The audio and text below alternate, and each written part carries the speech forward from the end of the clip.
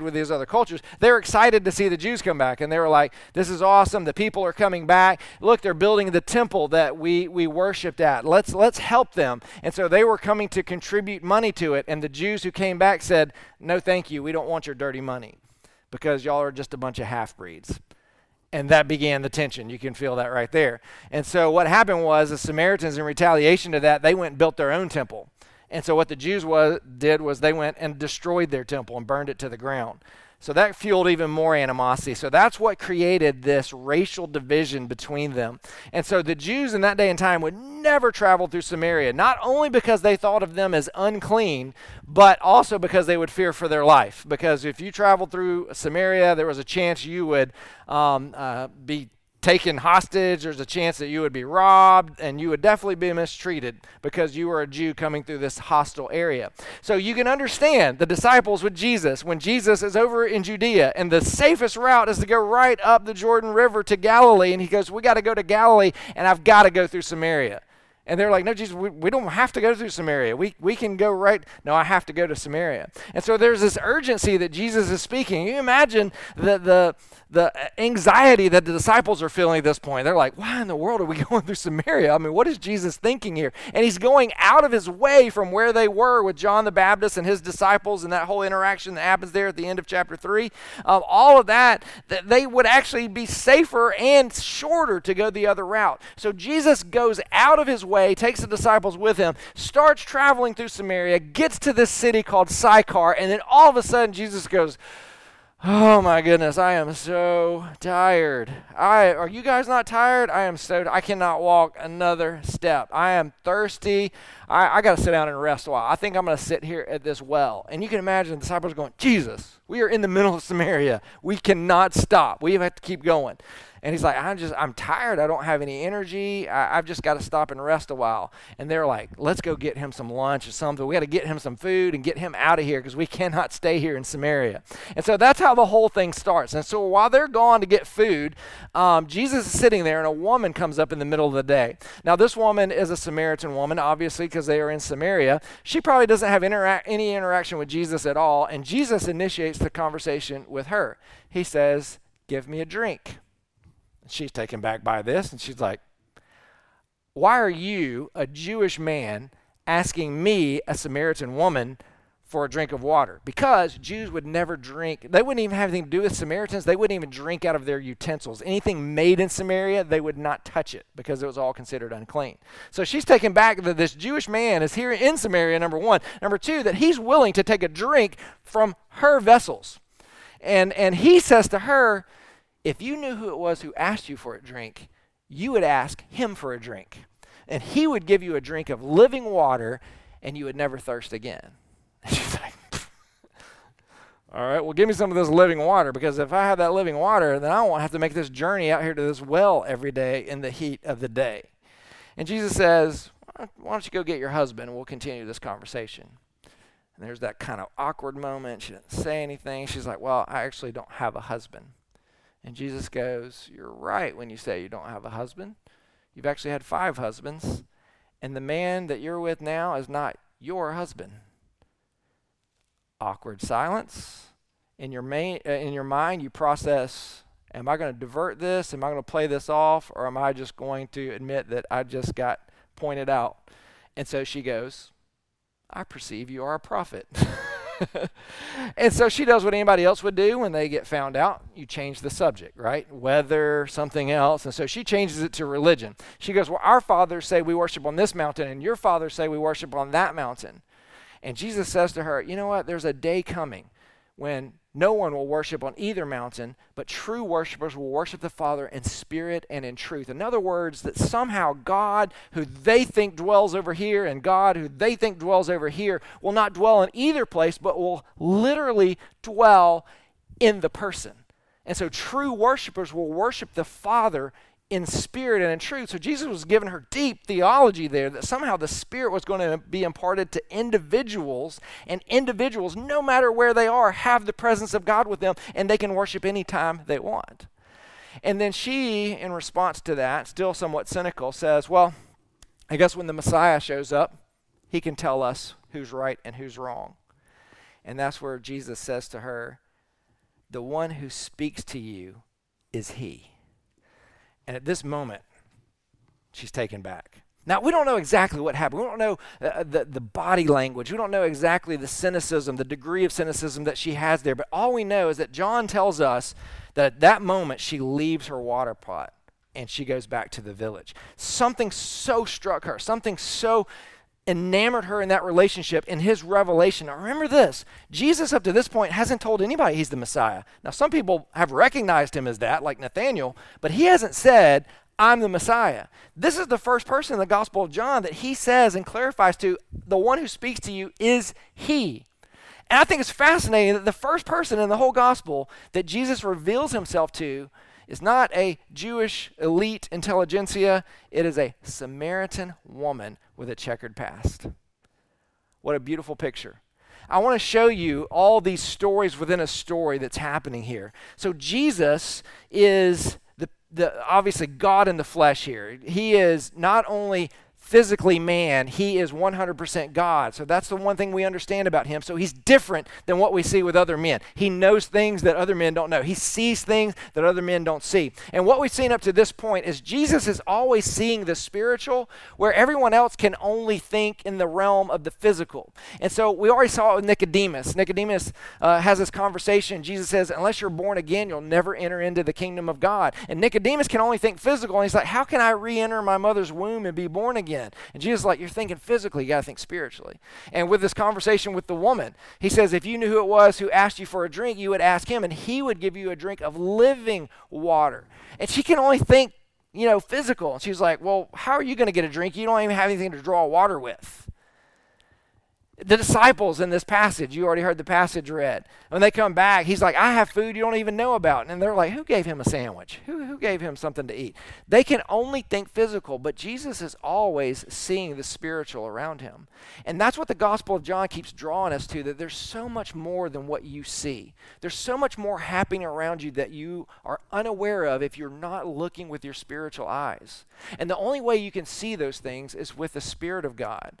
And that is a resource that is imparted to us because of the sacrifice of Christ, because of his resurrection, and because of the offer of salvation. So let's keep that in mind as we go through this. To recap where we have been, for those of you who may not have been here the last couple of weeks, Jesus has this intentional search for this woman at this well, okay?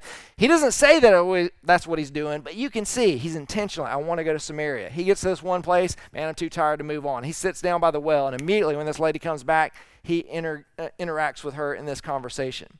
We also see that Jesus is in tune with his physical body in the sense that he realizes he's tired. Now, I alluded to this last time we were together, and I thought, isn't it interesting that the disciples have walked the same exact path with him? They've taken just as many steps as he has. They've had just as many meals or as few meals as he has. And all of a sudden, Jesus is tired, and the disciples aren't. They're like, whatever we got to do to keep going, let's keep going, Jesus. Come on, we got to get through Samaria. We got to get to Galilee. We got to get to a safe place. And Jesus is like, I can't go any further. I'm tired, thirsty. And they're like, oh, my goodness. Let's go into town and let's go get him something to eat and drink so we can feed him and get him fueled up again. Let's get out of here.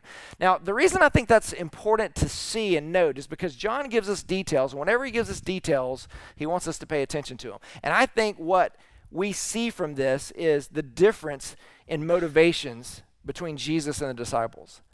Jesus is motivated by the Spirit of God, and he trusts the Spirit of God. The Spirit of God has led him into Samaria, and he's very aware that he's tired and shouldn't walk anymore, and so he sits down, and then he begins to say, what does the Father have for me here? Whereas the disciples, they're motivated by fear. They're in an unsafe place. All they can think of is, how do we get out of this unsafe place as fast as we can? They're motivated by fear, so whatever we got to do. So they run on adrenaline, and they're like, maybe we should be as tired, maybe we should be as thirsty, maybe we should be as hungry, but all we can think about is our safety right now, and we're in a place we shouldn't be in, so we need to get out of here. And the application that I want you to draw from that is, how often do you do that in your own life? How often do you find yourself in a difficult circumstance? In those difficult circumstances, you make decisions motivated by fear, not motivated by the Spirit of God. Not because you're in that situation and you're like, you know what, I am tired because of this relationship, or I'm tired because of this situation, or I'm tired because of whatever it is I've been dealing with. And you know what? I just need to rest in the midst of this situation, in the midst of this, which may seem unsafe. I'm going to rest here because I'm tired. And you know what? I'm going to trust that the Spirit of God has something for me even in this. And so you say, God, show me what you have. But so often our whole lives are motivated by fear. We're motivated by getting out of those situations and getting back to a situation that we feel comfortable in. And that is, my friends, to neglect the Spirit opening your eyes to see things that you can't see. That is to miss God-sized opportunities that could happen in the midst of those circumstances, that if we just rush right through them, we miss them, and we don't get that soul nourishment that Jesus talks about in this passage right here. The other thing I want to point out, I think it's very interesting, fascinating, the way this passage has progressed. Here's what I mean. Look back with your eyes back to chapter 3 for a moment. I don't have this on the screen, so if you have your copy of Scripture there, you can kind of gaze at it. What happens there at the end of chapter 3? John the Baptist is talking with his disciples, right? And they've been a little bit perturbed because Jesus' people have come in there and started baptizing, kind of taking over the ministry of John. And the passage kind of points to the fact that Jesus' ministry is beginning to overshadow John's, that more and more people are going to Jesus and less people are going to John, even though there's still some going there. And so the disciples of John go to John and go, look, this guy's getting in our territory. He's stealing. He's a copycat. He's stealing what we were going to do. I thought you said he was going to baptize with the Spirit. He's baptizing with water just like we are. And John sets them straight. He goes, listen, I've told you from the beginning, I am not the Messiah, that I am only the one who has come to prepare the way for the Messiah. I've told you very clearly that God showed me who the Messiah was, and it's that man right there. And you know what? As he has come, he has to become greater. I have to become less. And then he gives this analogy. Don't miss this. He says, Jesus is pretty much, he's the bridegroom. Okay, in other words, the bridegroom, we think he's the one that's going to marry someone. He's the one that has chosen a woman for his bride. He's the one that has sought this woman out. He says, I am just a friend of the bridegroom. And when I hear the bridegroom's voice, I rejoice. And now that I have heard him and seen him, my joy is complete. Okay. Now, here's the problem. A lot of times when we study with our American eyes, we see those little chapter divisions and we just forget what just happened, and then we go on to something else. I don't want you to miss the fact that John has just related Jesus as a bridegroom who's in search for a bride. And the very next passage that he gives to us, Jesus is looking for a Samaritan woman. Now, I'm not saying, again, remember, it's spiritual, not physical. So he's not looking for a physical wife. But what if the reason John tells us this in this sequence is to point out that's exactly who Jesus came to save? That's exactly who he came to embrace in a relationship. The ones who are outcast, the ones with checkered past, the ones no one else wants to deal with, the ones everyone else has forgotten about. That's who Jesus has gone to redeem. That's the one he has chosen for his bride. Now again, literally, not the person, but the picture that John is painting. That's who Jesus has come to redeem, those who are far off, those who are destitute, those who have been mistreated, those who have been taken advantage of. And this woman epitomizes all of them. And so Jesus intentionally goes to Samaria and intentionally has this conversation with her that is so full of deep theology. Last week, we ended with the disciples returning, and the woman leaves her water pot behind. Again, remember, John gives you details. There's a significance to that detail. So the fact that he tells us not just this woman turned and went back, but she left her water pot. She came there to get water. She left it behind and went back to the city, says something about their conversation and what she gained from it. She gained that living water that he talked about. She gained that well that sprung up inside of her that leads to everlasting life. And because now she has that thirst quenched from that unquenchable source, she now leaves the water pot and she goes back to the city and makes these proclamations. She is more desperate to see God do something than she is embarrassed what people know about her. You know, this is a woman with a checkered past. This is a woman who the reason she's at the well in the middle of the day is because nobody wants to go with her, and she's not welcome to go with the ladies when they go in the cool of the morning because of the reputation that she has and the things and the bad mistakes and decisions that she's made in the past. And this lady goes back and says, come see the man who told me everything I ever did.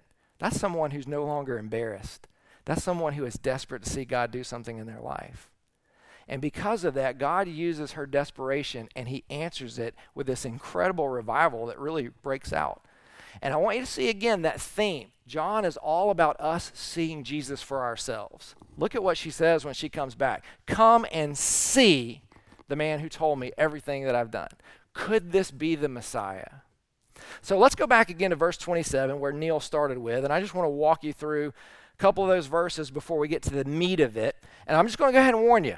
I'm going to say, blah, blah, blah, blah, and blah, blah, blah, and blah, blah, and we're going to walk through this, and you're going to be like, man, he's just shooting and firing all over the place. And at the end, I'm going to pull it all together, and you're going to like, oh, okay, I see it. All right, so brace yourself, put your seatbelt on, and let's get through this. Verse 27, just then his disciples came back. They marveled that he was talking with a woman. But no one said, what do you seek, or why are you talking with her? So I want you to begin painting this picture in your mind. I want you to visualize what's actually happening. So the disciples are walking up. This lady, because he declared that he's the Messiah and something happened and she believes this, she leaves the water pot. She's running back. But as they've been approaching, they see that Jesus has been talking to this woman. Now, she's probably gone before they get up there, but they have these questions in their mind. Why is he talking to this woman? And what does he want from her? But they don't dare ask the questions. I think both of those things are important. Number one, the reason it's important is because in that day and time, men did not talk to women in public. I just want to give you a little snippet from rabbinical writings, rabbinical wisdom literature from that day and time, and it gives you an idea of the cultural context that we're talking about here. This is from rabbinic teaching. A man shall not be alone with a woman in an inn, not even with his sister or his daughter, on account of what men may think.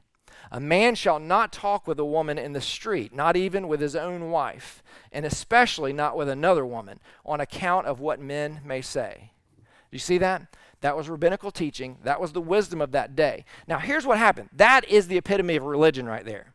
Now, it's fine if God tells you that that's what you should do. If God convicts your heart that, you know what, I don't need to be talking to women in public. I don't even need to be talking to my wife in public. Some of y'all said, that's what God told me. No, that's wrong. Don't use it that way. But here's the thing. If God convicts you to live a certain way, that's great. But don't apply that standard unless it's found in Scripture for everybody. Don't apply that standard to everyone else. Because when you start doing that, you create man-made religion. And that's what happens. So Jesus isn't breaking any biblical law. He's only breaking cultural law or cultural concepts that have been created probably for a good intention in the very beginning, but now have created a religion in themselves. Did you hear what the guy actually wrote from the teaching? You do all of this so that you look good in the eyes of men, so that other men won't see you and think things. Jesus is like, I don't care what other men think. I care about this person's soul. I care about her tasting this living water. I care about her soul being healed. I care about her finding her purpose in me. I don't care what other men think. And so over and over again, we see Jesus living out these very uncharacteristic kind of scenarios. That's why also I believe that the disciples did not ask the questions out loud. I think they're walking up. They still have that old system with them. They're still asking these questions, but they're not asking them out loud now because they've grown a little bit. They're learning, and they're like, you know what? I have this question, but I don't want to ask it out loud because last time I asked Jesus, Jesus put me in my place, and he made me feel really dumb that I didn't think about it his way. So all of a sudden what's happening is they're beginning to learn that Jesus' ways of living and ministering are very different and foreign from what they grew up with. And so they're beginning to understand it, beginning to embrace it, and beginning to learn from it. So I think that's the purpose of what we have there in those opening verses. Now look at verse 28. So the woman left her water jar and went away into the town and said to the people, come see a man who told me all that I ever did. Can this be the Christ? They went out of the town and were coming to him. Now, this would be a good time to remind ourselves of what John tells us at the very end of his gospel. So I want to show it to you on the screen. The very last verse in the Gospel of John says this. Now, there are also many other things that Jesus did.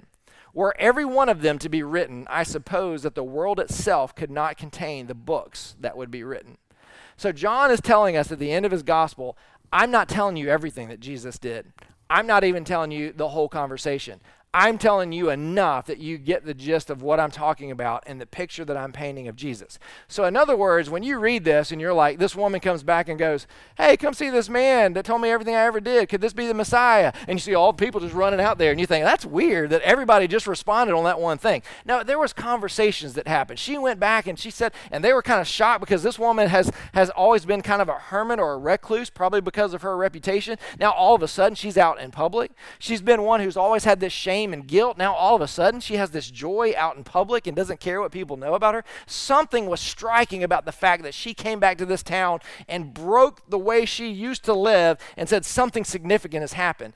And it was so significant that these other people were like, that lady has a bad reputation, and that lady's not somebody we'd necessarily want to associate. But look at the joy that she has. Something's happened, and she's saying this could be the Messiah. I want to go see what that's all about. And so a few of them are like, let's go and see. And so as they're walking out, somebody else is like, hey, where are they going? Oh, you're not going to believe this. Miss So-and-so, we don't know what her name was. The woman at the well, man, she came back and she said that she met the Messiah out there. You got to be kidding me. That lady? Yeah, she said he told her everything he ever did. Told her everything he ever did. I got to see this. So they start walking out. So what's happening behind the scenes, if you can understand this, is more and more people are talking. More and more people are becoming curious, and more people are beginning this journey out to the well.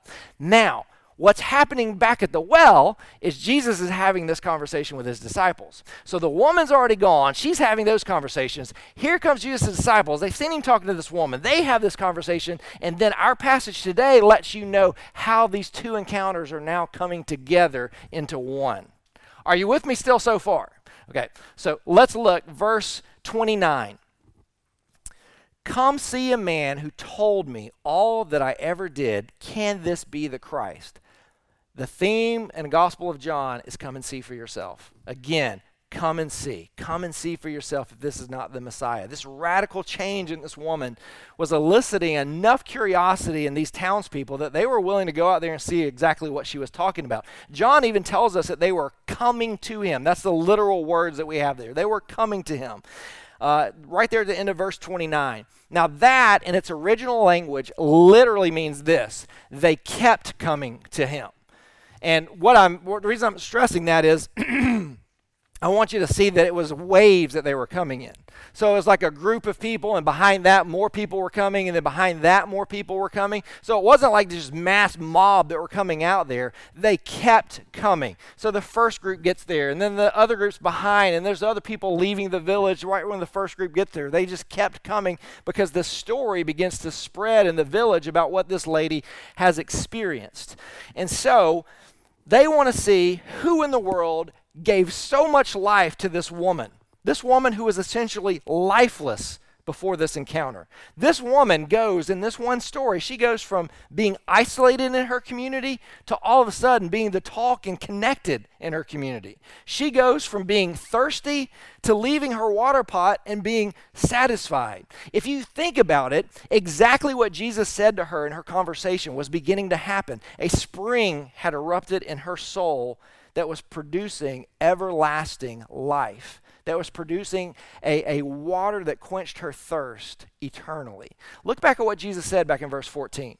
When he's having this conversation with her and they were having this dialogue about this water, he says, the water that I will give him, someone who asks of me, will become in him a spring of water welling up to eternal life.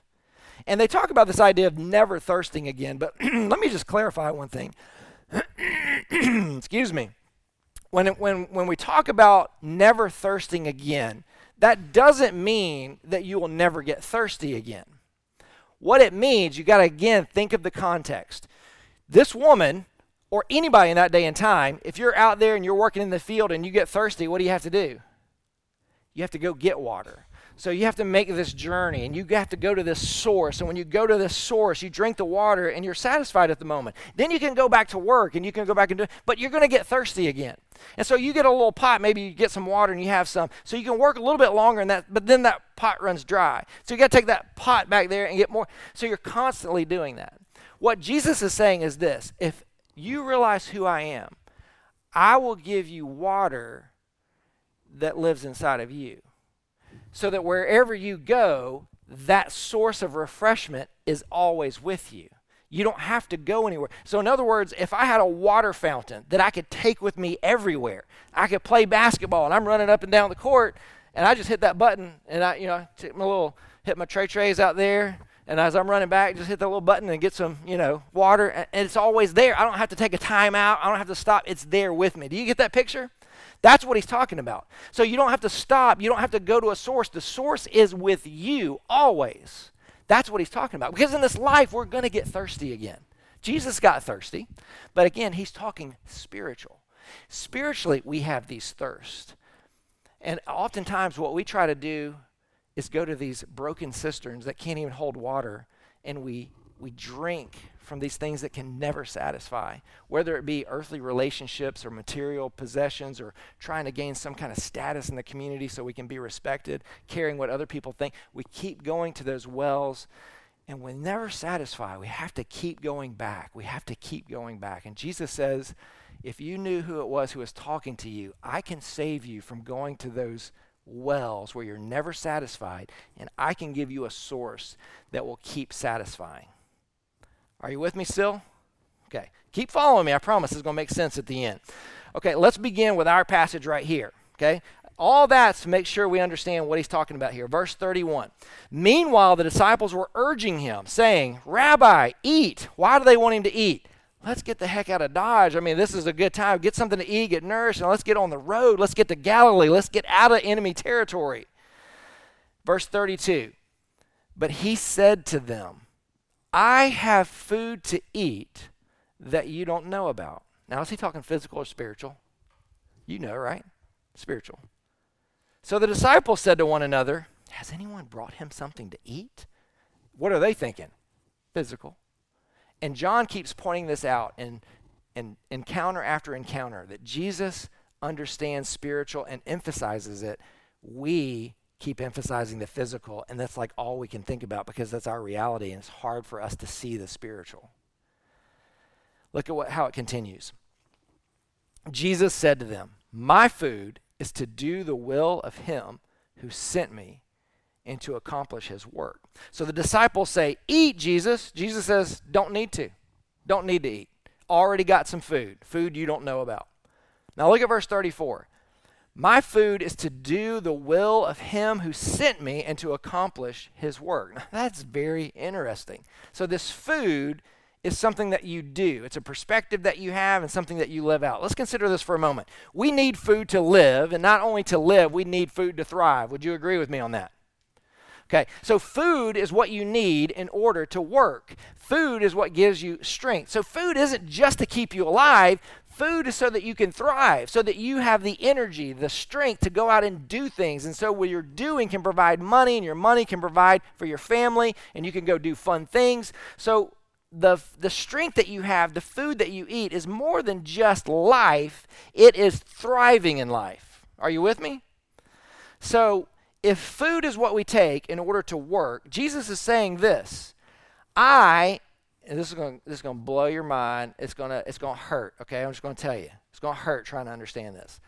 I am strengthened to do what God has given me to do by doing what God has given me to do. That hurts, doesn't it? I'll try and think about it this way. My source of energy for doing God's will is doing God's will. That's what Jesus just said. Now you sit there and go, that's circular thinking if I've ever heard of it. How can you, he's creating a circle that can't meet so it doesn't have a beginning and an end.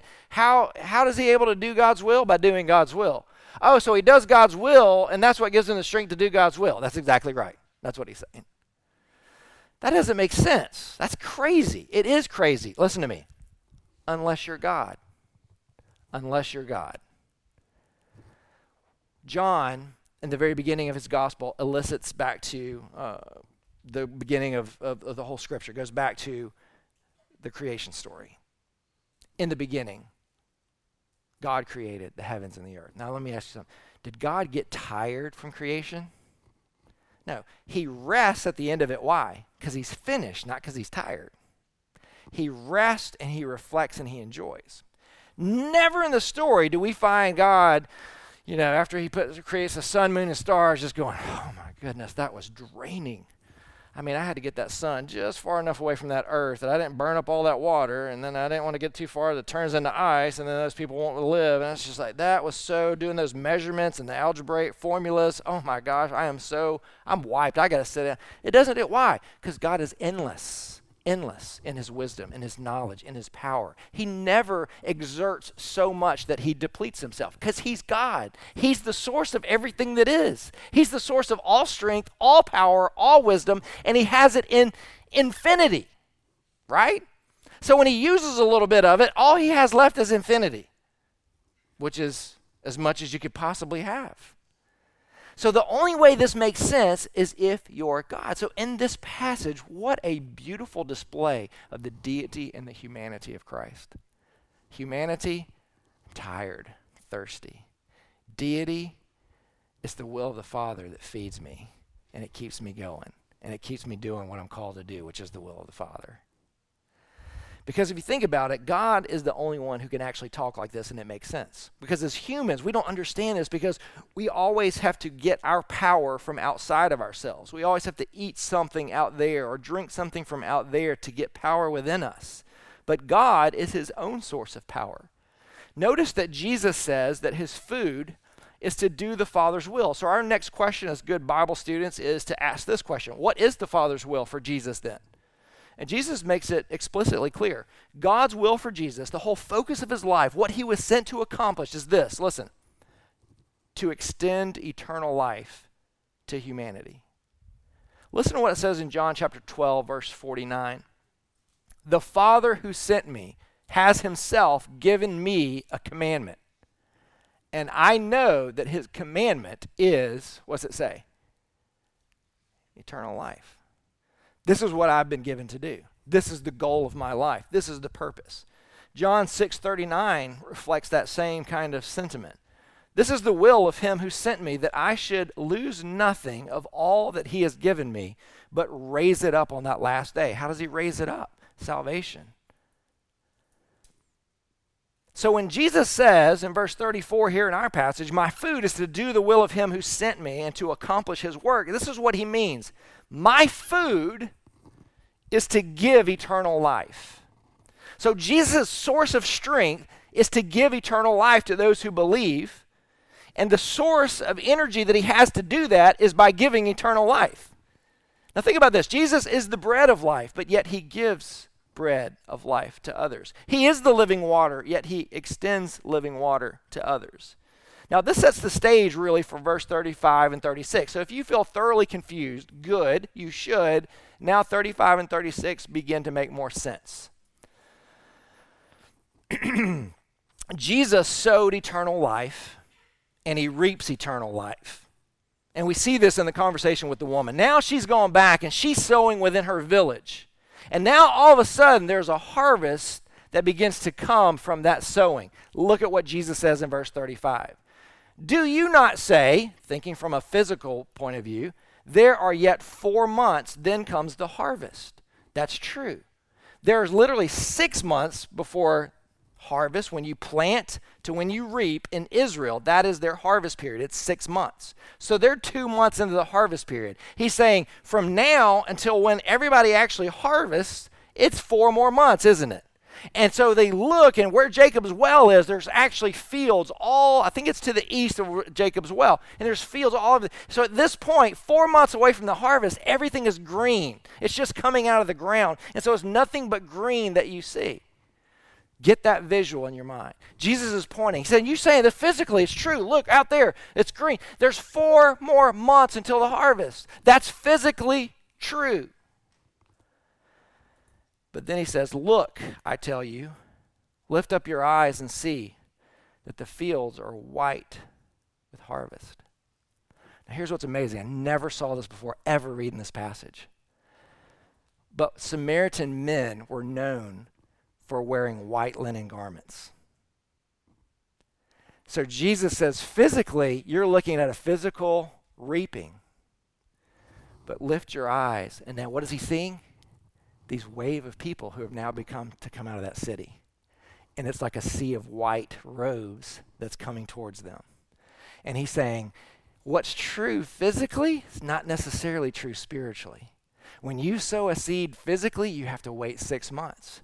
Not true spiritually. Sometimes you sow and you reap right away. Look, the fields are white with harvest. What fields? The physical fields? The spiritual fields. These people that are coming from this city to hear what this man did to this woman who had been marginalized her whole life, and how somehow she was radically changed. They want to hear this story.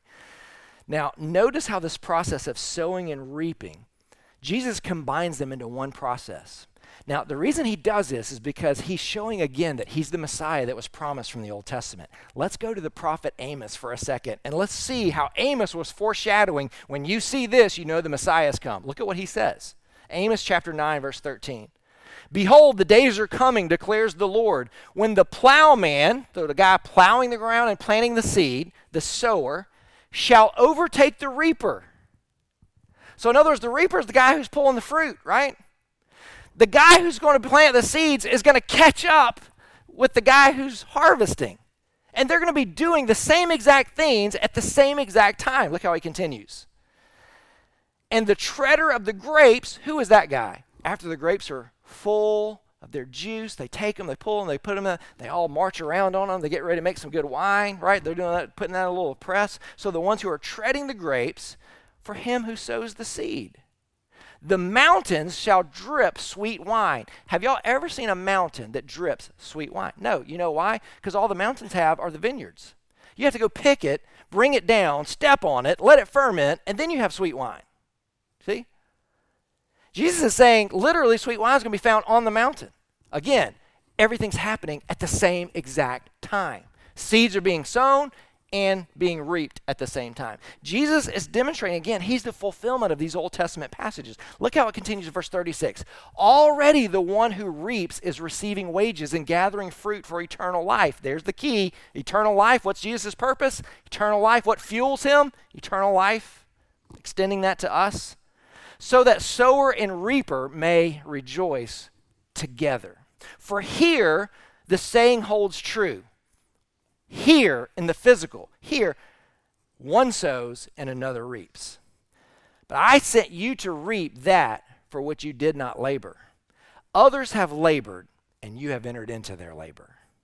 So as far as the Gospel of John is concerned, this has been the process from the onset. When he introduced John the Baptist to us, the one who is the witness, declaring, make straight the way of the Lord, repent, the kingdom of God has come. So John the Baptist was sowing, and Jesus came in and began reaping from John the Baptist's ministry. So much so that his disciples began baptizing, and more people came. They are reaping where they didn't sow. And then he continues on in that whole story John has been showing us. Jesus goes to this woman, and this woman, Jesus sows and reaps in the same moment. He sows the seed, and she responds to that gospel. Sower, reaper, same person. Now, all of a sudden, this woman has gone back to the city, and she is sowing these seeds. And all of these people are coming out, and what Jesus is preparing his disciples' hearts for is to see a bigger picture than what they actually see with their physical eyes.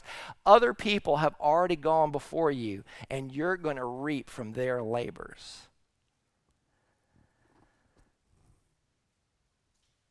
Both the sower and the reaper. Jesus is both the sower and the reaper at the same time. What he's doing is he's orchestrating this entire event by working as sower and reaper, speaking the word, reaping its fruit. And this is the conclusion that he gives us in verses 37 and 38. He draws the disciples into his work. For here the saying holds true. One sows and another reaps. I sent you to reap that for which you did not labor. Others have labored, and you entered into their labor. In other words, you're going to share in the reaping, but it's other people who have labored before you. Who are the people that have labored before them? It's Jesus, and it's the Samaritan woman. Jesus has been sowing with his word, and he's been reaping and gathering fruit of eternal life. And it's been feeding his soul. And the woman has been sowing her word into the townspeople. That's why the story returns back to this, what you're going to see next week when we get to verses 39 to 42. It goes back to the testimony of the woman and the testimony of Jesus. Why? They were the laborers putting out the seed.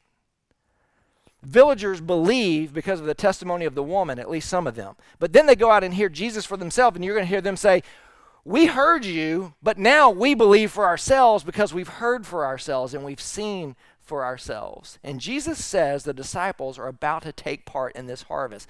Don't miss the implication here, and this is where we want to pull it all together. This means the disciples are about to intermingle with those Samaritans who have come out to see this man, and in this moment, the disciples are ultimately going to learn to defeat their fears, to defeat their prejudices, and they're going to begin to see how big the kingdom of God really is. Because in their mind, the only people fitting in the kingdom of God was good Jewish men and women. And now all of a sudden Jesus says, you're looking with your physical eyes. But if you will look with your spiritual eyes, you'll see the harvest. And the harvest was started by a woman who is a Samaritan who had made very poor choices in her life. The kingdom of God started with her, and a well of living water came up from her, and it began to nourish all the people around her. And you're going to experience revival in the kingdom in this place amongst these people that you've hated your whole life, and you've been told you have nothing in common with them, and yet you're going to see the great grace and love of God extended to them. And the first revival recorded in the Gospel of John happens in enemy territory.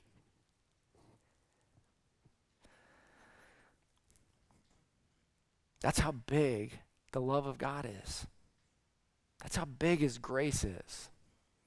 And so what we see here is that Jesus is the one sent from God with the purpose of bringing salvation to humanity. Salvation is not as predictable as planting and harvesting. You can't say, well, I told that guy the gospel, and so give him about 3 months and we should see some fruit. No, it doesn't happen that way because it's spiritual, not physical. And you don't reap necessarily where you've sown. Sometimes you reap where you haven't sown, and sometimes you sow where you won't reap, and sometimes you sow and reap all at the same time. The kingdom of God is like that. Why is that so powerful for us to understand? Because whenever we reap where we haven't sown, our immediate mind should be, praise God for that person who had the commitment to sow the seed in this life, that I was able to be the one who harvested. And you know what? If you're the one who's planting that seed, but you're not seeing the fruit, what you need to do is praise God for that person down the road who will be the one who will harvest. Maybe next week, maybe next year, maybe 10 years from now. Praise God for that person who will be working those fields, and when that fruit comes ripe, they will be there to receive it. And also pray to God that you would be able to be both the sower and the harvester, to see the kingdom of God in one moment, to share the gospel and to see someone respond. This is what should create passion within us, to know at any moment we could share this life-changing story, and boom, a well of living water could come up in that person. And not only in that person, it could begin to change everyone around them. You never know when it's going to happen. And that should fuel our energy and our passion for the gospel. Remember this, what you do for the kingdom of God is important.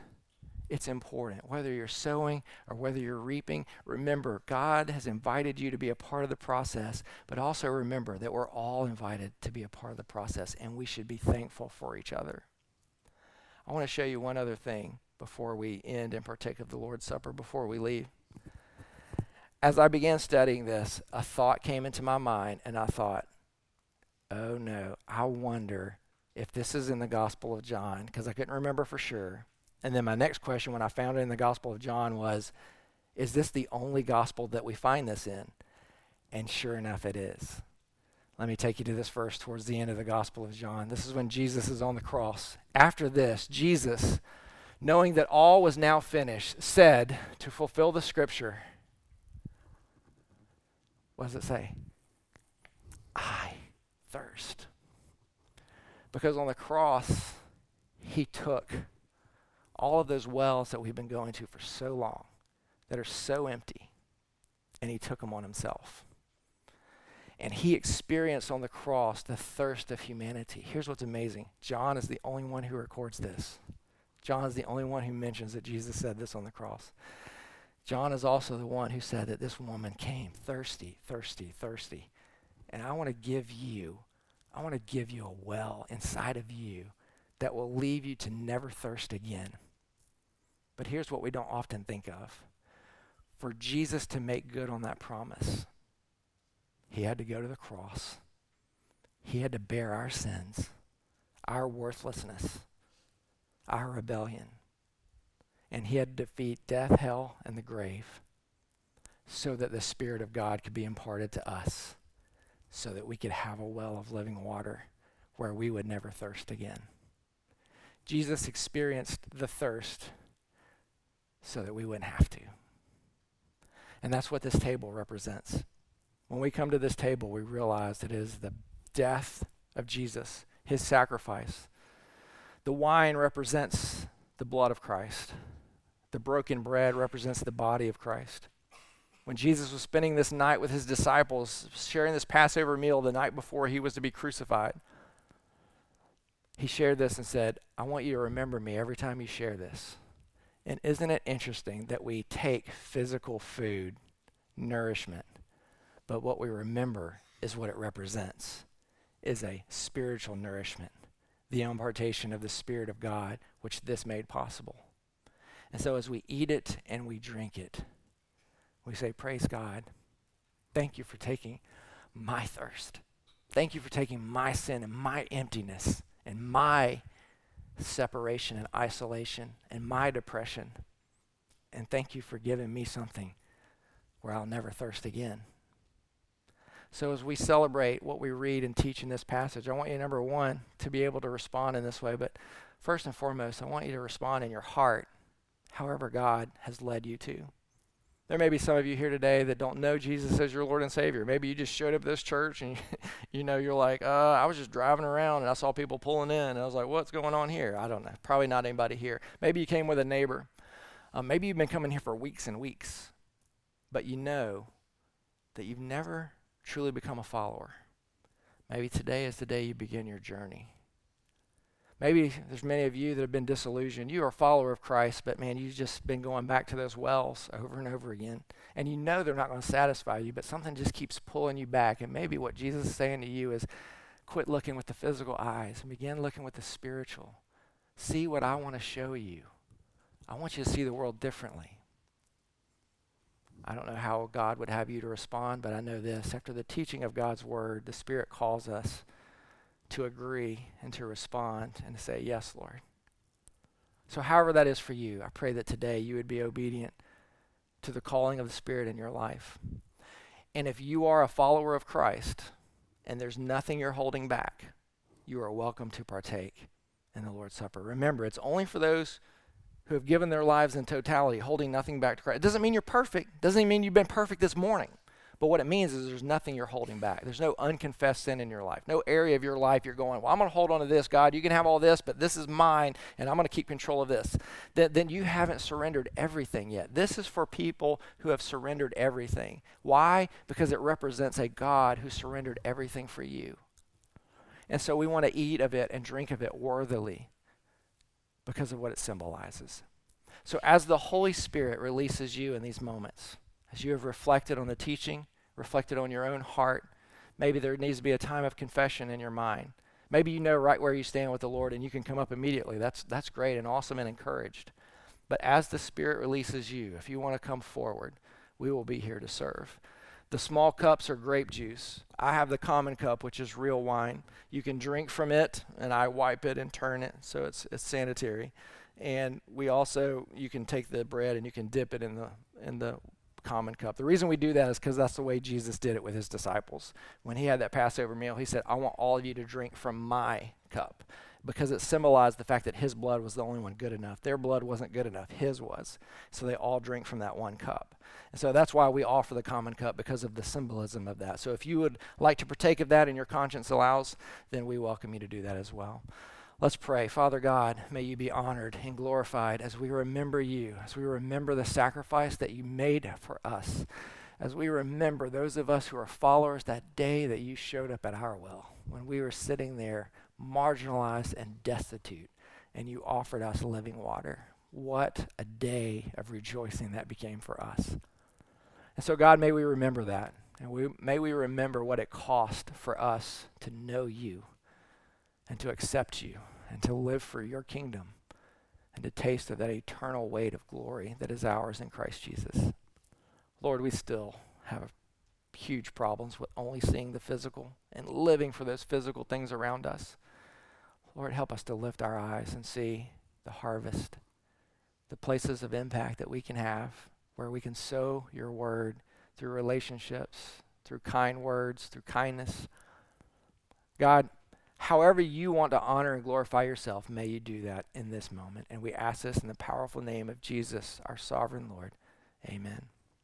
As the Holy Spirit releases you to come forward and receive.